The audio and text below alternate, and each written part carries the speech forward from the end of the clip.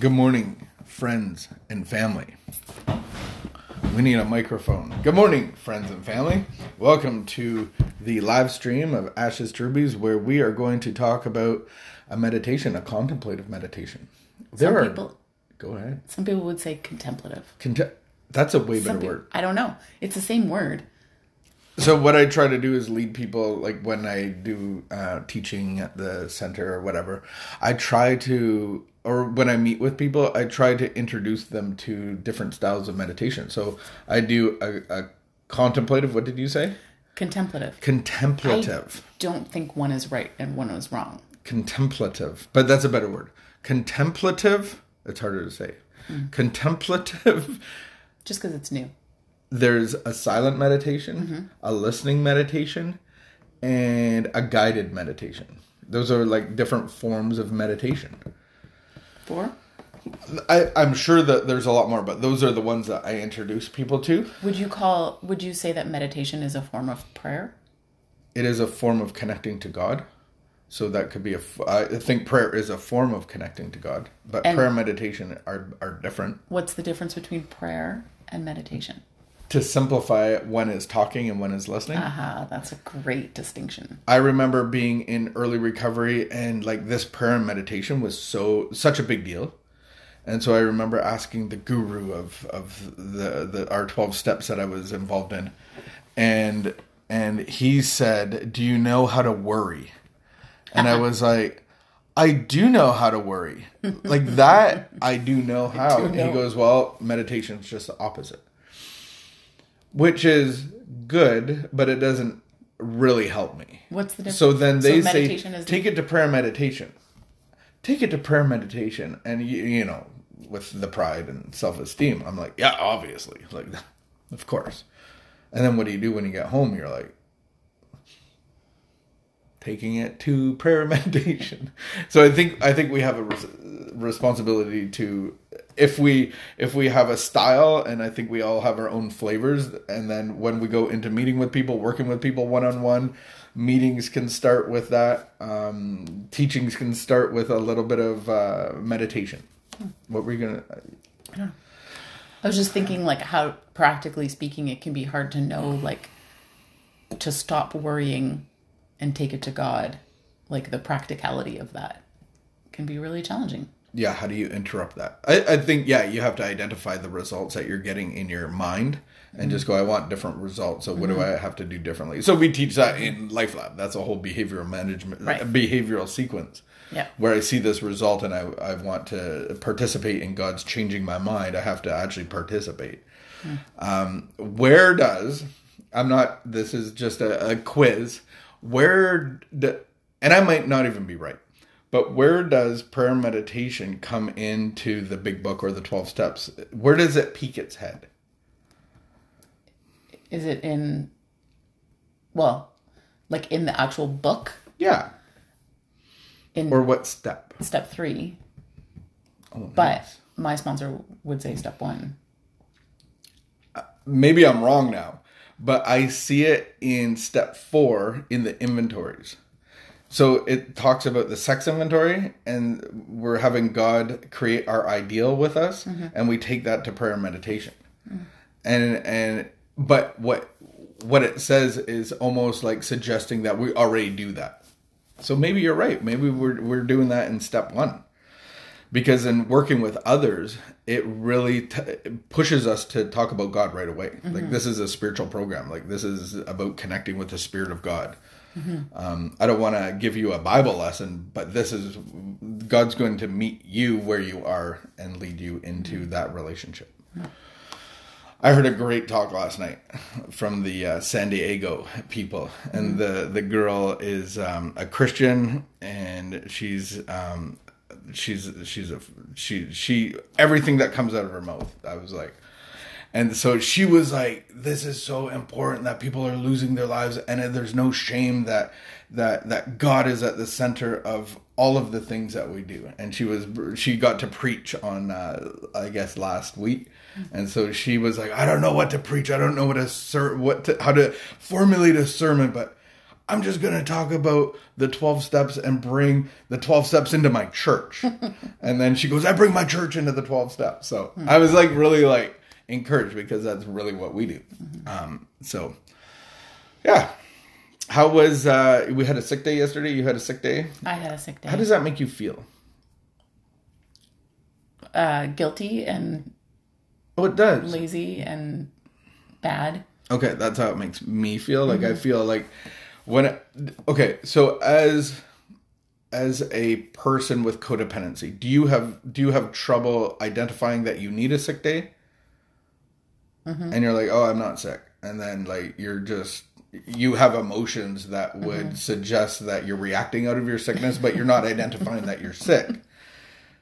Is that Yes. Is that a trait of codependency? I don't know. It's a trait of me. Trait of you. It's a trait of me. So then, as the Power through. alcoholic, I'm never sick. I'm calling in blind.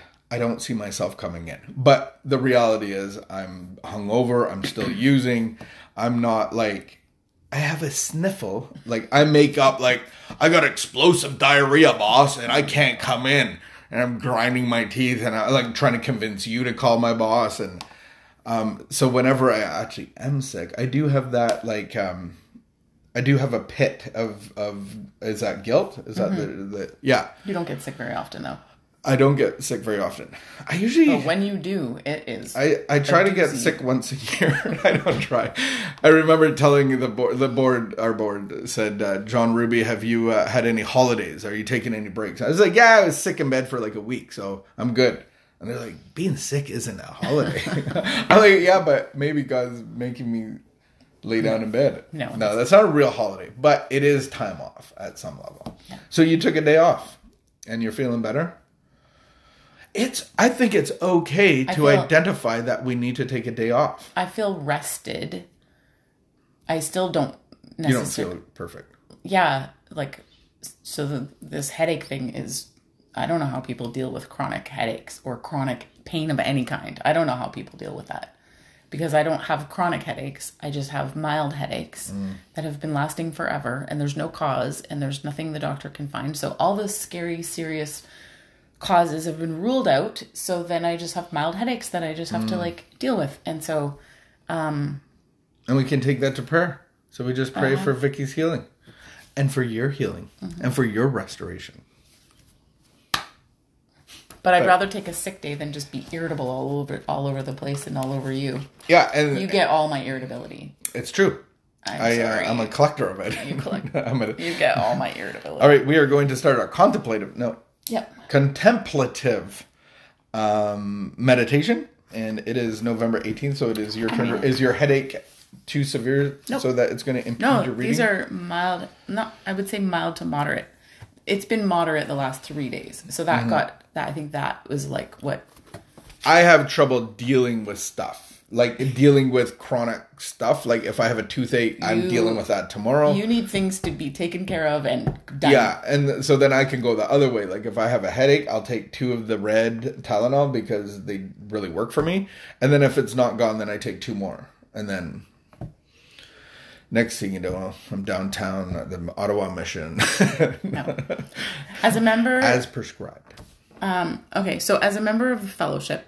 a group, being part of a group, which is part of a fellowship of thousands of such groups encircling the world. So we're reading right now from an Al-Anon book, but this would apply to like any group that we're part of. Any fellowship. Life Lab, AA, NA.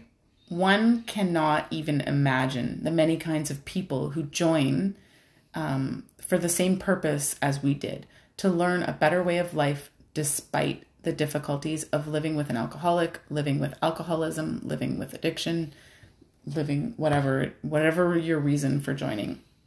Their social units and customs are different from mine. The spirit that motivates us is the same. This holds us together as one united fellowship, wherever in the world we may be. In one sense, I have an obligation to members of every group, not only my own. That duty is to observe and preserve the principles and traditions. The principles for the individual are stated in the 12 steps. The traditions, also 12, are for group guidance.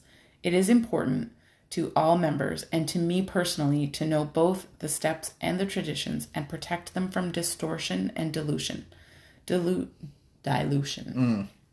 I will read them and try to apply them in both personal and group matters. Tradition 1. Our common welfare should come first.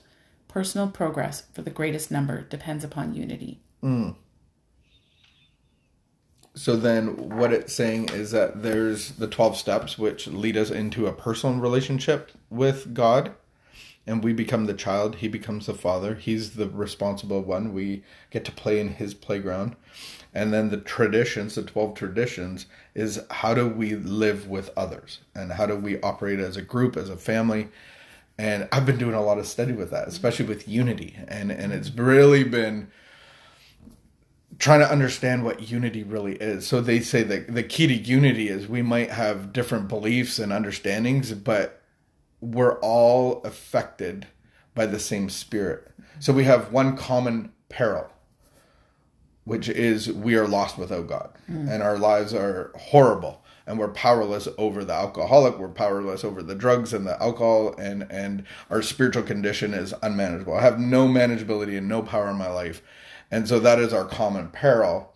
And it doesn't say we have to all believe the same thing, because a relationship grows into it, but it's the same spirit. And so what's that spirit? The spirit of love. And so I think, I remember I heard somebody say, I posted it, claimed it as my own. And it was like, it's not about disagreeing less. It's about disagreeing better. Can we do that better and stay united in the spirit of love? And so then one of the keys that I was meditating on yesterday, one of the keys to unity and love is courtesy. And I'm like, am I courteous to the people around me? Am I courteous to the people that I love most? Am I courteous to the group? And am I self-sacrificing? So am I holding the door open for others? So when I hold the door open, what's that really doing? It's helping you get through the door easier. And I had that picture of the geese flying. And there's always a goose in the front, but they switch. And it's making the others travel easier. So overall, that's a better way to live, in the spirit of love instead of our spirit of fear. That's a better way to live. It is a better way to live. What's your thoughts on understand, like, growing in that better way to live, like growing in the spirit of love?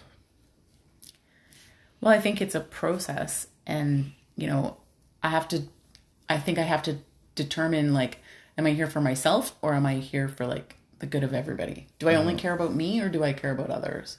Because if I'm unwilling to care about others, I'm not going to grow in that. So then I grow in love not by serving others, but by being with God. And out of being with God, I help others. It's a good way to live. I was listening to a speaker today, and he said he's, like, from his lineage is from the originals. Like, he's met, like, some of the very original people, and they said that their goal is to go help alcoholics every day, all day. Wow. And so he was finding himself on the streets, and he's finding himself in the detoxes and in jails, and that's what he does. And he goes, that's the focus of my life for the last 27 years. Wow. And he goes, I don't know how many people I've helped, but I'm still sober. And I think that's the key. I think it can get really discouraging if we look around and see, like, I'm not actually helping anybody. I think that's not the goal. The goal isn't that, I have a conversation with someone and all of a sudden their life is great. No, that's not how it works. The goal is for me to be not self-centered anymore. The goal is for me to care about others and and care about God and grow in my relationship with God. And it's like, if we truly believe that the 12 steps is a precise recipe to feed us and to nourish us, and we see people starving and dying and trying to commit suicide and active addiction, don't we want to pass on that recipe? Like, here, let me give you this recipe. Like, I'm not going to bake it for you. I'm not going to eat it for you, but I'm here to guide you step by step through this.